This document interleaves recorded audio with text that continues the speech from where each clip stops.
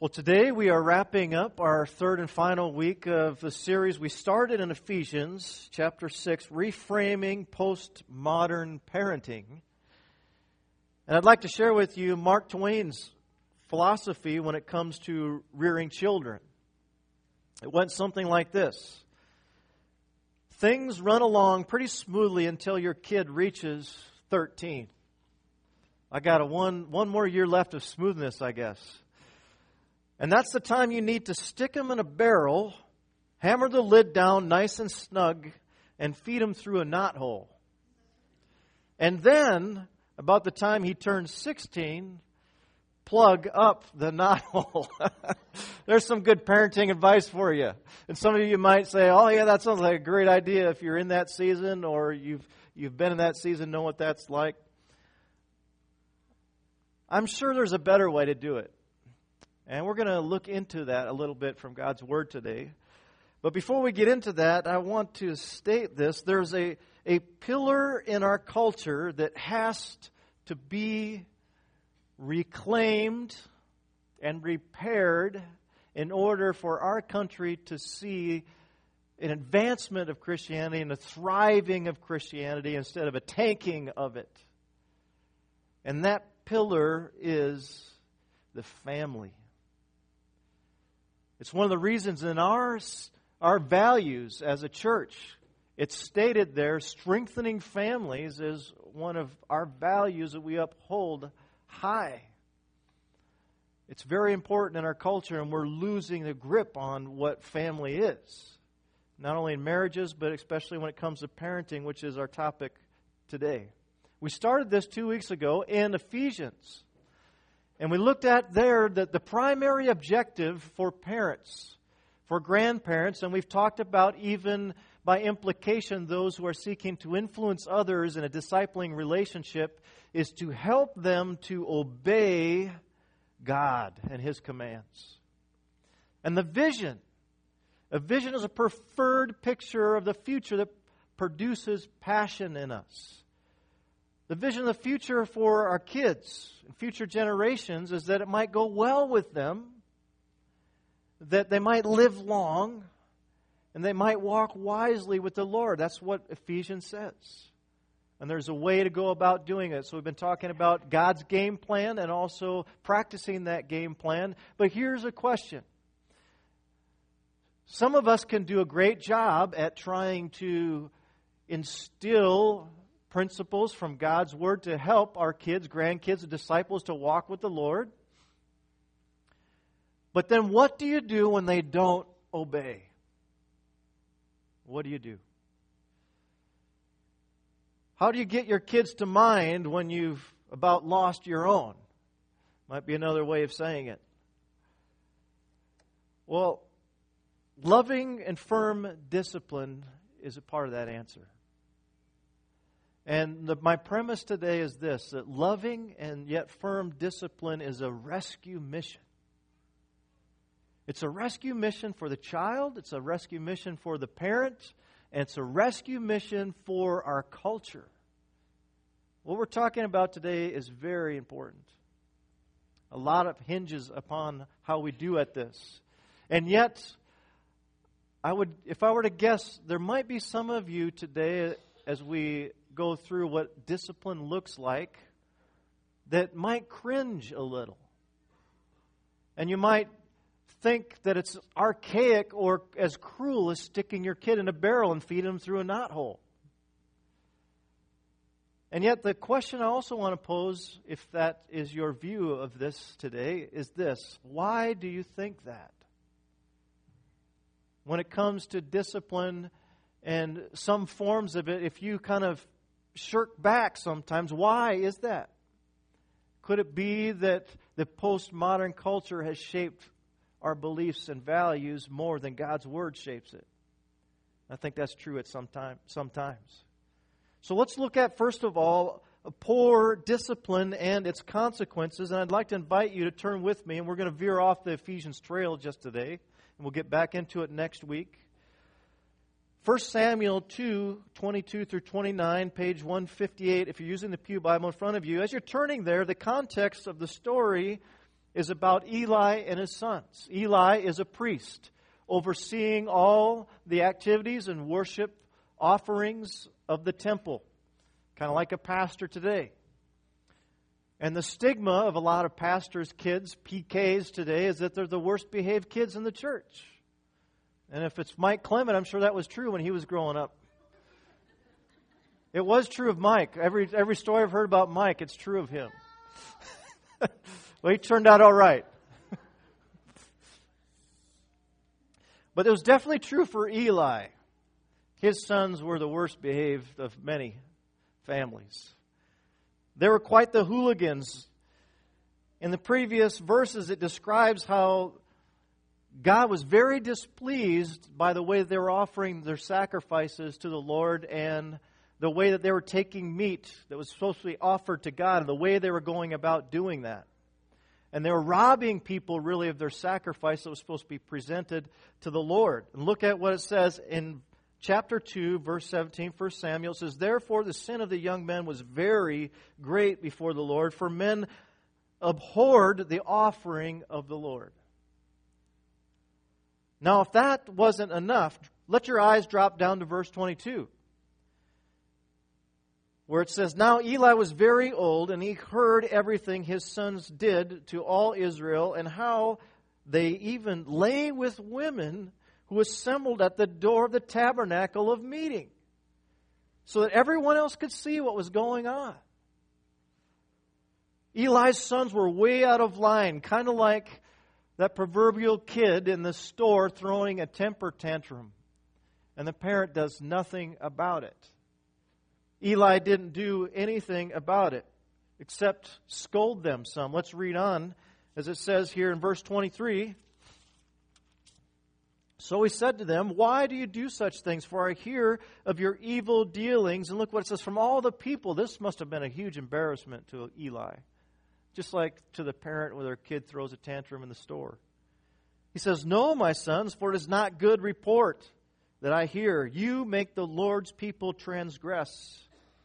If one man sins against another, God will judge him. But if a man sins against the Lord, who will intercede for him?" Nevertheless, they did not heed the voice of their father, because the Lord desired to kill them. Whoa. Now that sounds pretty harsh, right? Why did the Lord want to kill them? Well, because they had no regard for the service of the Lord, for the holiness and the consecrated effort that needed to be taken place with their offerings, but also their pure, vile behavior before the public. God had to step in and do something because Eli didn't do anything. And eventually, that's exactly what happened. His sons died, and Eli himself died. That was part of the consequence for their sin. So now, keeping this story in mind, let's take a look at some principles from the Proverbs. And if you're taking notes, the next blank here, number 1, one of the consequences of poor discipline literally can be death. And I have these verses in your notes and on the screen for right now, if you can follow along. Proverbs 23, 13 through 14 says, "Do not withhold discipline from a child if you punish them with and then you're going to see this word over and over again, the rod.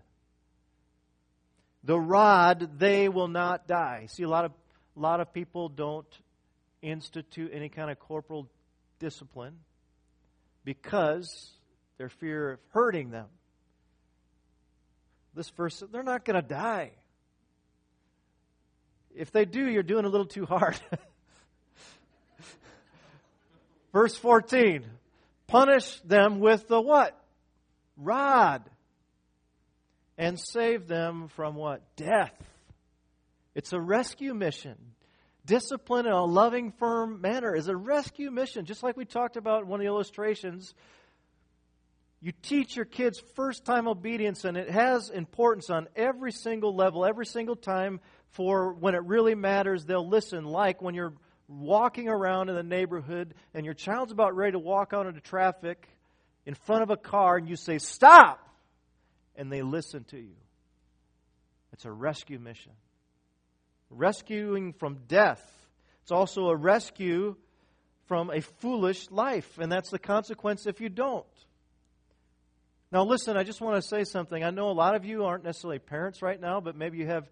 In our culture today, there's more and more grandparents taking on parental responsibilities. So maybe some of you are in that situation. Maybe some of you are beyond that. One person says, "I wish you would have said this 30 years ago in the first service." And so my challenge to you is, if you're in that stage, is listen and glean things that you can pass on to other people who really need to hear this. And care enough and love enough to pass it on to them. A foolish life is another consequence. Folly, Proverbs 22, verse 15, is bound up in the heart of the child, but the rod of discipline will drive it far away. Shame is another consequence.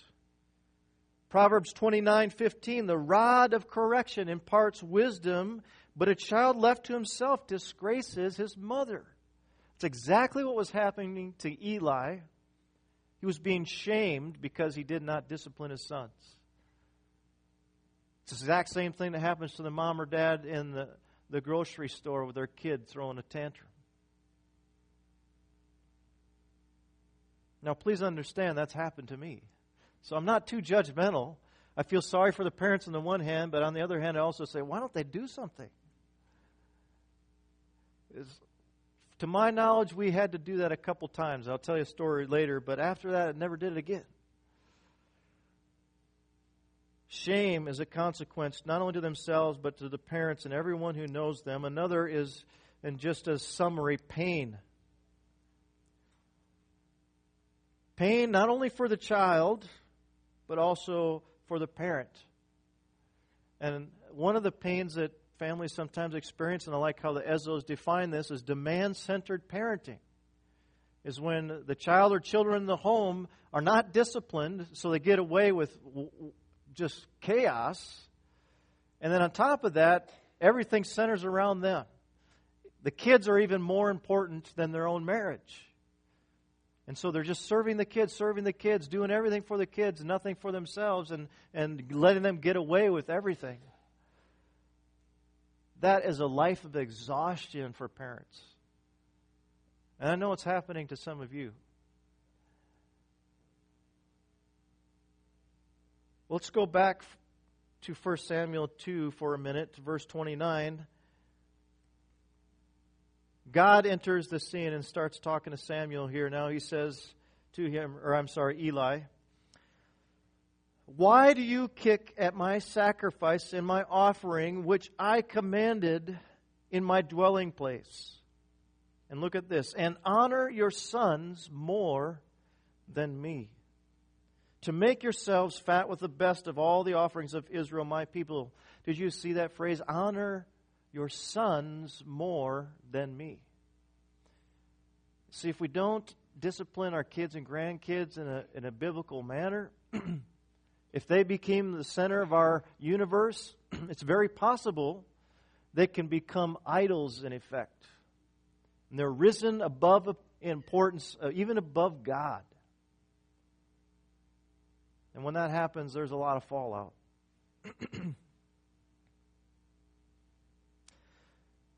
So with this understanding in mind, one of the questions that may be popping into your mind, as it has mine, is, so why aren't there more people following God's providential ways versus the postmodern ways when it comes to discipline? And I've heard things like this, and maybe you have too. Well, I might get arrested. Well, and that could be a viable consequence in our culture. But I want to share something with you, though, and this translates in a lot of areas in our Christian life and our culture today. If we don't start experiencing some of the pains of being obedient to God now, to turn the tide of our culture, what's going to happen is we are going to be persecuted to even a greater degree in the future. Choose your pain. Do you want to experience some consequences now for obedience to God, or even worse consequences later for a culture that continues to go away from God? But here's other excuse, or I shouldn't say excuses, legitimate concerns. I love them too much to spank them, or it will hurt them, or it will damage their self-esteem. And the list goes on. Well, in some of my reading this last week, preparing for this, I came across a study that surveyed several juvenile delinquents across the nation, and they asked them what characteristics or qualities would make you feel really loved by your parents. The top two answers, one of the top two was this: if they disciplined me. Isn't that interesting? And I borrowed this graphic here from some of Chip Ingram's materials from a sociologist study, a secular study. It's published, called the Rubin Hill, Minnesota Report. And they examined the parental behaviors of several families, and they kind of put the results in this form on a horizontal plane, 0 to 100, the level of discipline and control. They tried to measure that. And then a vertical plane, 0 to 100, how much love they implemented in their discipline. And then these are some of the results they came up with. They categorized one segment, permissive parents. Those parents that just allowed their kids to do anything. They're high on love, but low on discipline. No sense of security or boundaries were defined, kind of like going to a job. Not having a job description, not knowing what you're required to do, not knowing how to do it. I mean, how insecure does that feel? And then being reprimanded for something you didn't realize you weren't supposed to do. And the result in such cases was a low self-image, sense of inferiority. Just the opposite of what we tell ourselves. Another quadrant was defined as neglectful parents, those that are just concerned about their careers, their own pleasure pursuits, and let their kids do anything. I was talking to a person just this last week who had a sleepover for her granddaughter, and she invited a bunch of friends, and they came over. And he was relaying how shocked he was that half of the kids who came who did not know him, and the parents did not know him, did not call to even ask. They just sent the kids. What does that do to a kid? Well, it makes them feel like, well, if they don't care, I'm just going to do whatever I want. And that's exactly what they found. Child has no or little relationship with the parents, and they start rebelling. And then there was a quadrant they defined as the authoritarian parents, where there was a low level of love but high discipline. Kind of like the pastor who I read about described his commando type of father that had been in the military. He said, he disciplined us in the patriotic way. He laid down the stripes and we saw stars. But then he went on to say how that he developed such a perfectionist mindset because of that. I've got to do this, this, and that in order to gain acceptance from my Father. And that translated itself over into his relationship with God. And then the last one they defined was authoritative parents, where they had a balance of both great love and grace, but also firm discipline and control. And wouldn't you know it, the children in that quadrant had very high self-image, good coping skills, relational skills with others, sense of a sense of security and significance. Now that shouldn't surprise us, because that's God's way. God's providential ways work. Now let's consider some of God's providential perspectives on discipline, and turn with me to Hebrews chapter 12, page 698 if you're using the Pew Bible.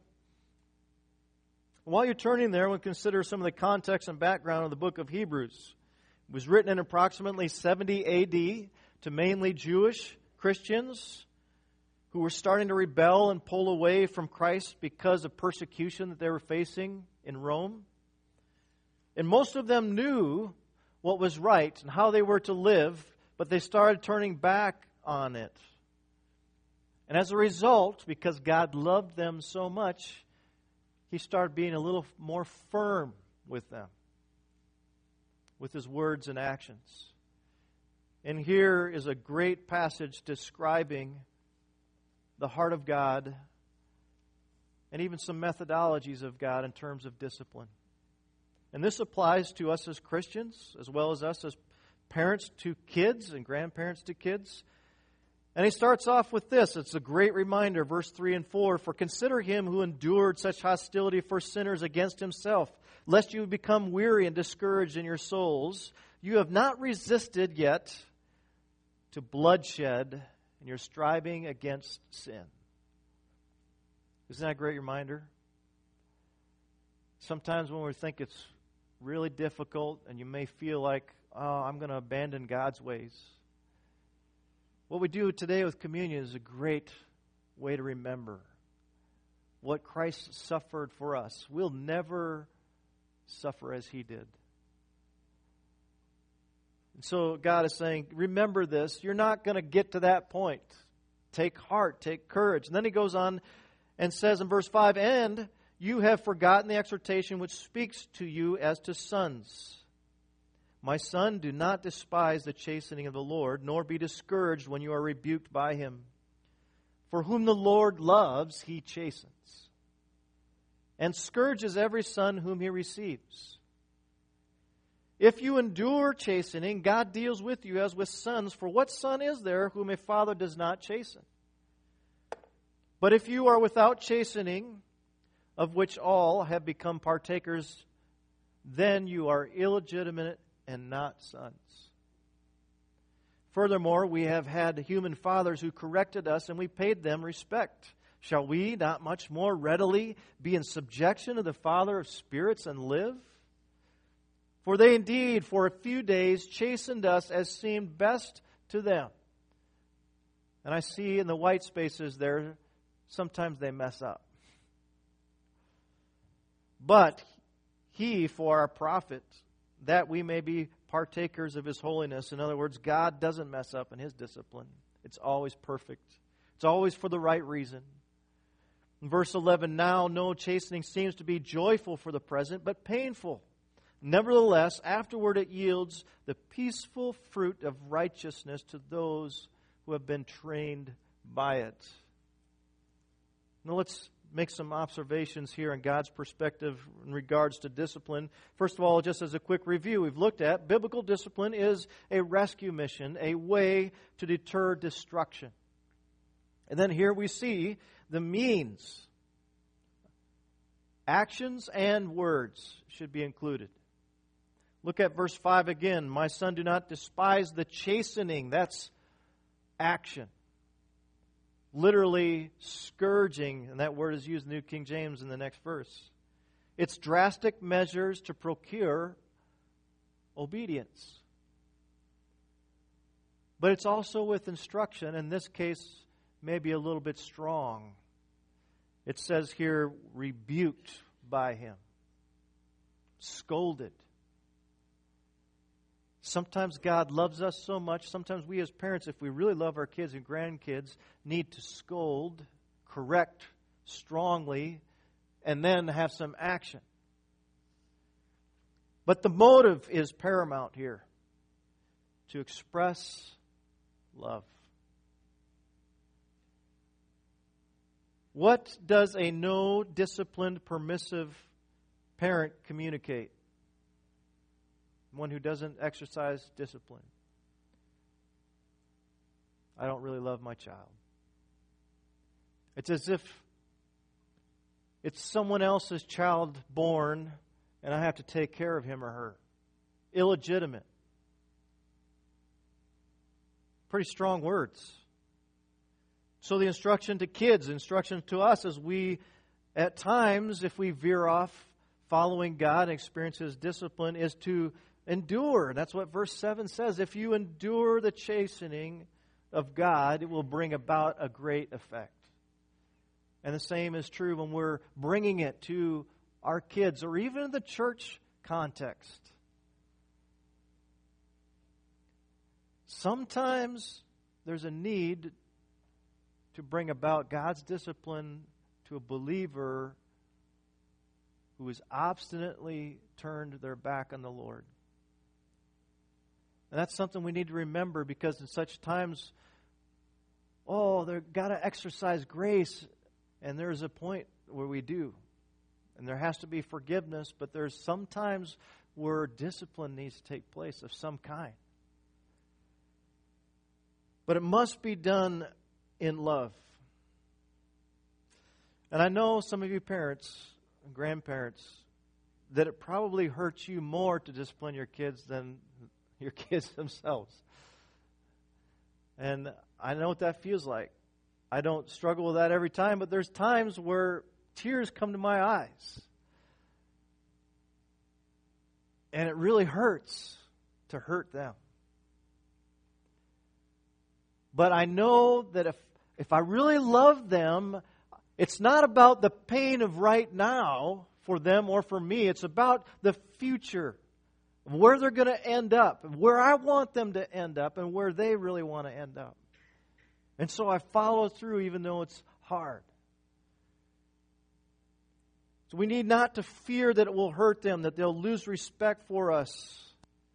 It's just the opposite. Now the goal is, again, we looked at this in Ephesians, to teach obedience and submission. The end of verse 9, especially, not just submission to parents or authority, but to God overall. Shall we not much more readily be in subjection to the Father of spirits and live? Submission to authority that God places over us and to God Himself especially equals life. That's what that says. It's for our benefit.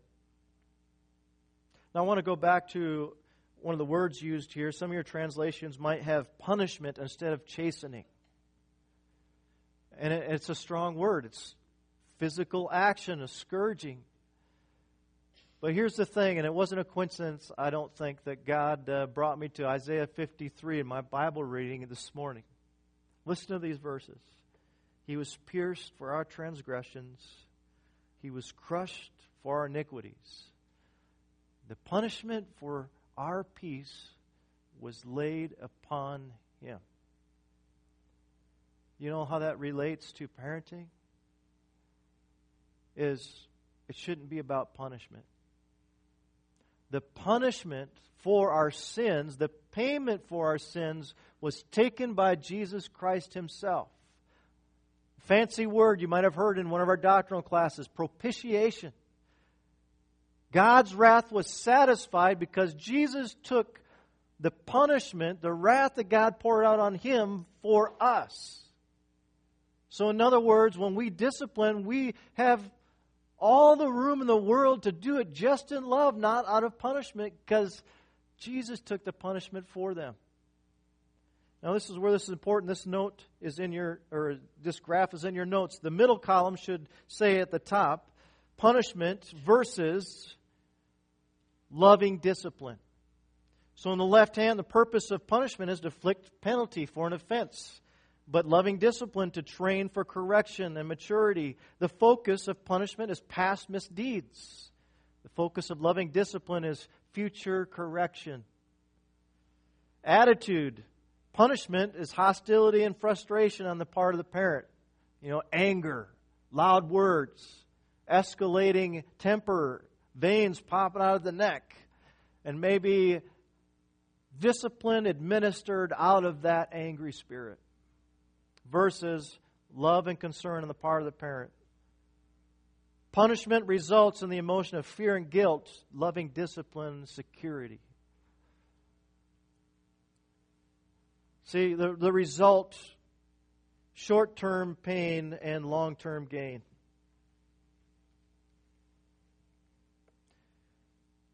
God wants us to become more holy. He wants our kids to become more holy. In verse 11, again, now no chastening seems to be joyful, or some of your translations might say something like, all discipline seems to be painful at the moment. Yeah, it does. But it goes on, nevertheless, don't forget the future.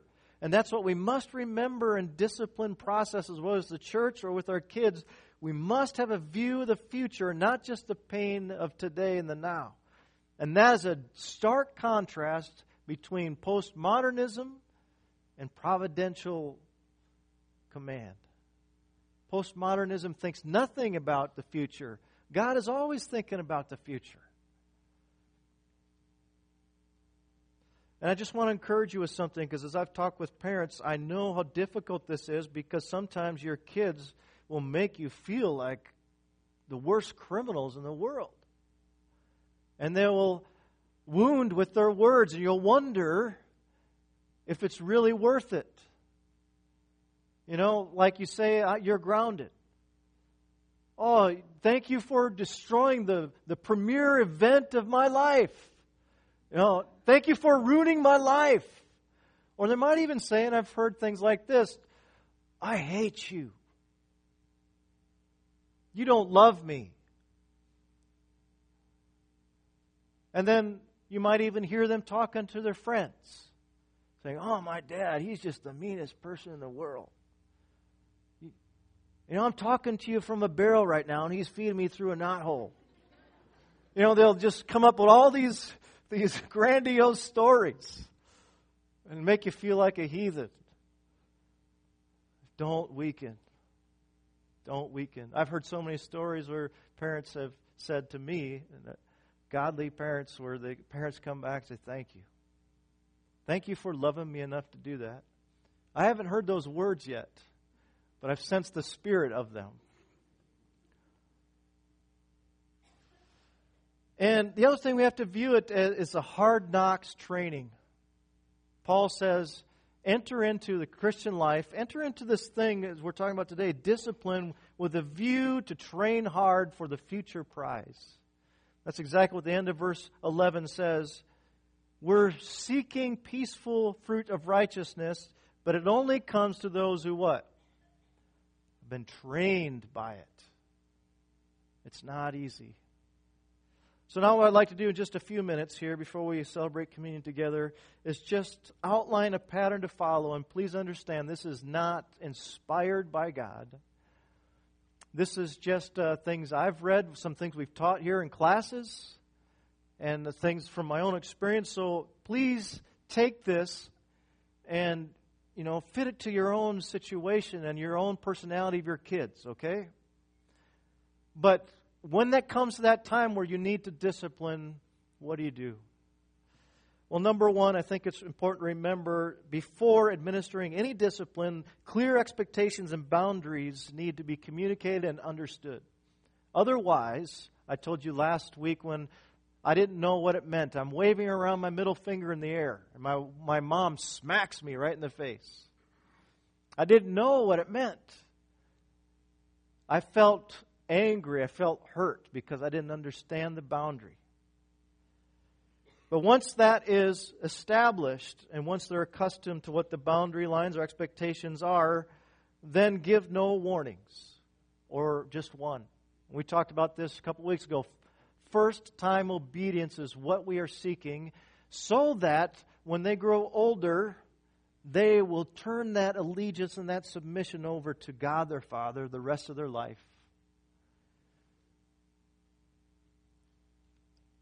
If they still cross the line, go to a private place. And this is really important when it comes to tantrums in public. And this is a story I mentioned I was going to tell you earlier. One time, one of my kids were walking around the zoo here in Scotts Bluff, and one of them starts acting up, and they didn't listen. I warned them, didn't listen, and I said, "Son, do you see that bathroom over there? This is your last chance. Well, that's where we're heading if you keep it up." Guess what? He tested me. And so I followed through my word. I brought him to that bathroom. I looked in all the stalls to make sure no one was in there. I took off my flip-flop. Spanked his bottom. Never did it again to my knowledge, my recollection. At least throwing a fit like he was then. All I had to say, "You want to go to the bathroom, son?" Just like that. No bathroom. But only do it when you're in control and you go to the room. We send our kids to the room. You can send them wherever you want, but I encourage maybe just a consistent place. Wait for us there. Gives them a chance to think a little bit about what they've done or what they shouldn't have done. Or it gives us a chance to cool down if we have the anger escalated. And then you establish responsibility. And what I mean by that is what was expected of you? What did you do? What did you not do? Just like God did with Adam. The first sin, he's hiding from God in the garden. God enters the garden. He says, Adam, where are you? Did God know where Adam was? Of course he did. Then he said, Adam, who told you you're naked? Did he know? Of course he did. And then he said, did you eat of that tree that I told you not to eat of? God already knew. Why was he asking all the questions? Because he wanted Adam to come to grips with the reality of his sin and take responsibility for it. And that's what we need to do with our kids as well and grandkids. They need to understand how they've offended you as a parent, other people if they're involved, and God. And then we ask the questions, what do we have to do now? Or what do I have to do now? Spanks. Yeah, that's right. Why? Because I have to obey God too. And there's times I even say, when I have those teary moments, I don't want to do this. But I have to obey God, and I don't want you to lie in the future because it will ruin you or whatever the occasion is. And then as far as the posture, we invite them to bend over their bed a little. We remove anything that's going to hinder the sting of it. And I think it's important that they need to feel it. If there's no pain, there's no gain. And we determine the swats ahead of time. We tell them, and we have certain things, if you lie again, you're going to get this many swats. Or if you don't come clean and then we find out you're lying, this is how many swats you're going to get. And we use a little paint stick or a wood. And this is what I know some of you are thinking, oh man, that's like sticking your kid in a barrel, feeding them through a knothole. No, did you hear what we read in the Proverbs? It's rod. I'm being gracious with a paint stick and a spoon.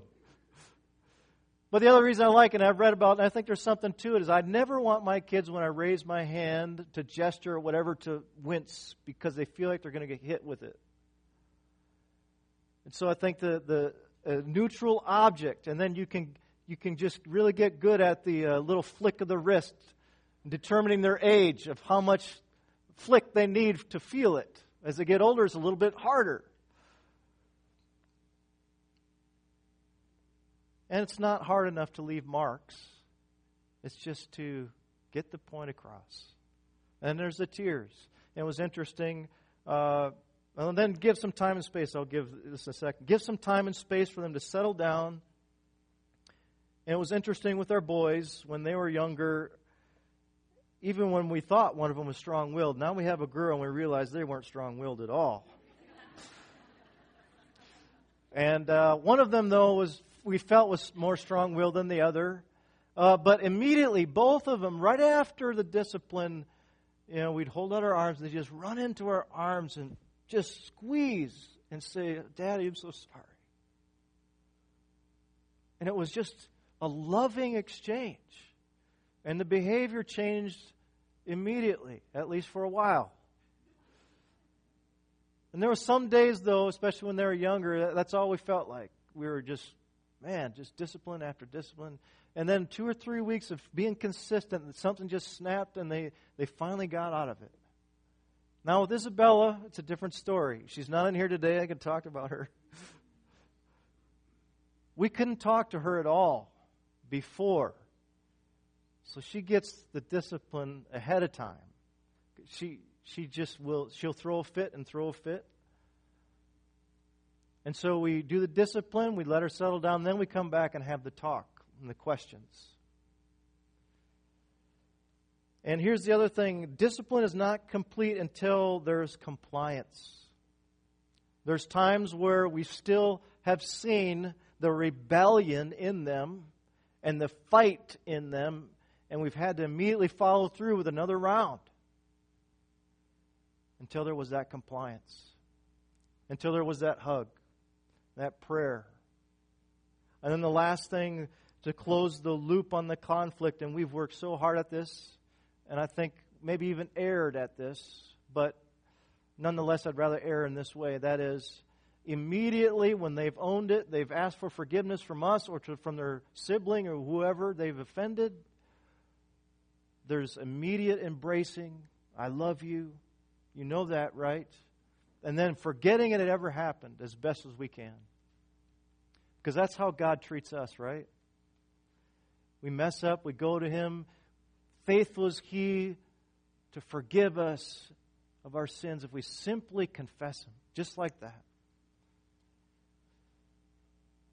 Well, my prayer is this message has encouraged you, if you're parents or grandparents, has given you something maybe new you can implement, and I encourage you to do it right away. Or maybe some principles as a grandparent that you want to try to help your kids with, or someone you're mentoring. This idea of loving discipline influences children, parents, and families, and our entire culture. This is important stuff. Let's pray together, and then we'll ask the guys to get ready as we come to serve communion. Oh, Father, I just pray for parents in this room that maybe even after today they'd go home and have some conversations and visit with one another if they're married. Things that they need to re-implement or start implementing for single parents, Lord. I thank you for the comfort and the examples of people like Paul who acted as in a motherly role and also fatherly roles, that you'll give them the grace, Lord, to implement this as a single person parenting. Pray for grandparents for wisdom and how to encourage and help with kids, and for all of us, Lord, as we seek to minister to our kids in our body, Lord, that they would walk in obedience to you and love you with all their heart, soul, and mind, and love their neighbors as themselves. We beg you for that, Lord. We ask for the courage to say no to the postmodern ways that's constantly trying to drag us into their way of thinking, and say yes to your providential, wise, and awesome ways as we pray in Jesus' name. Amen.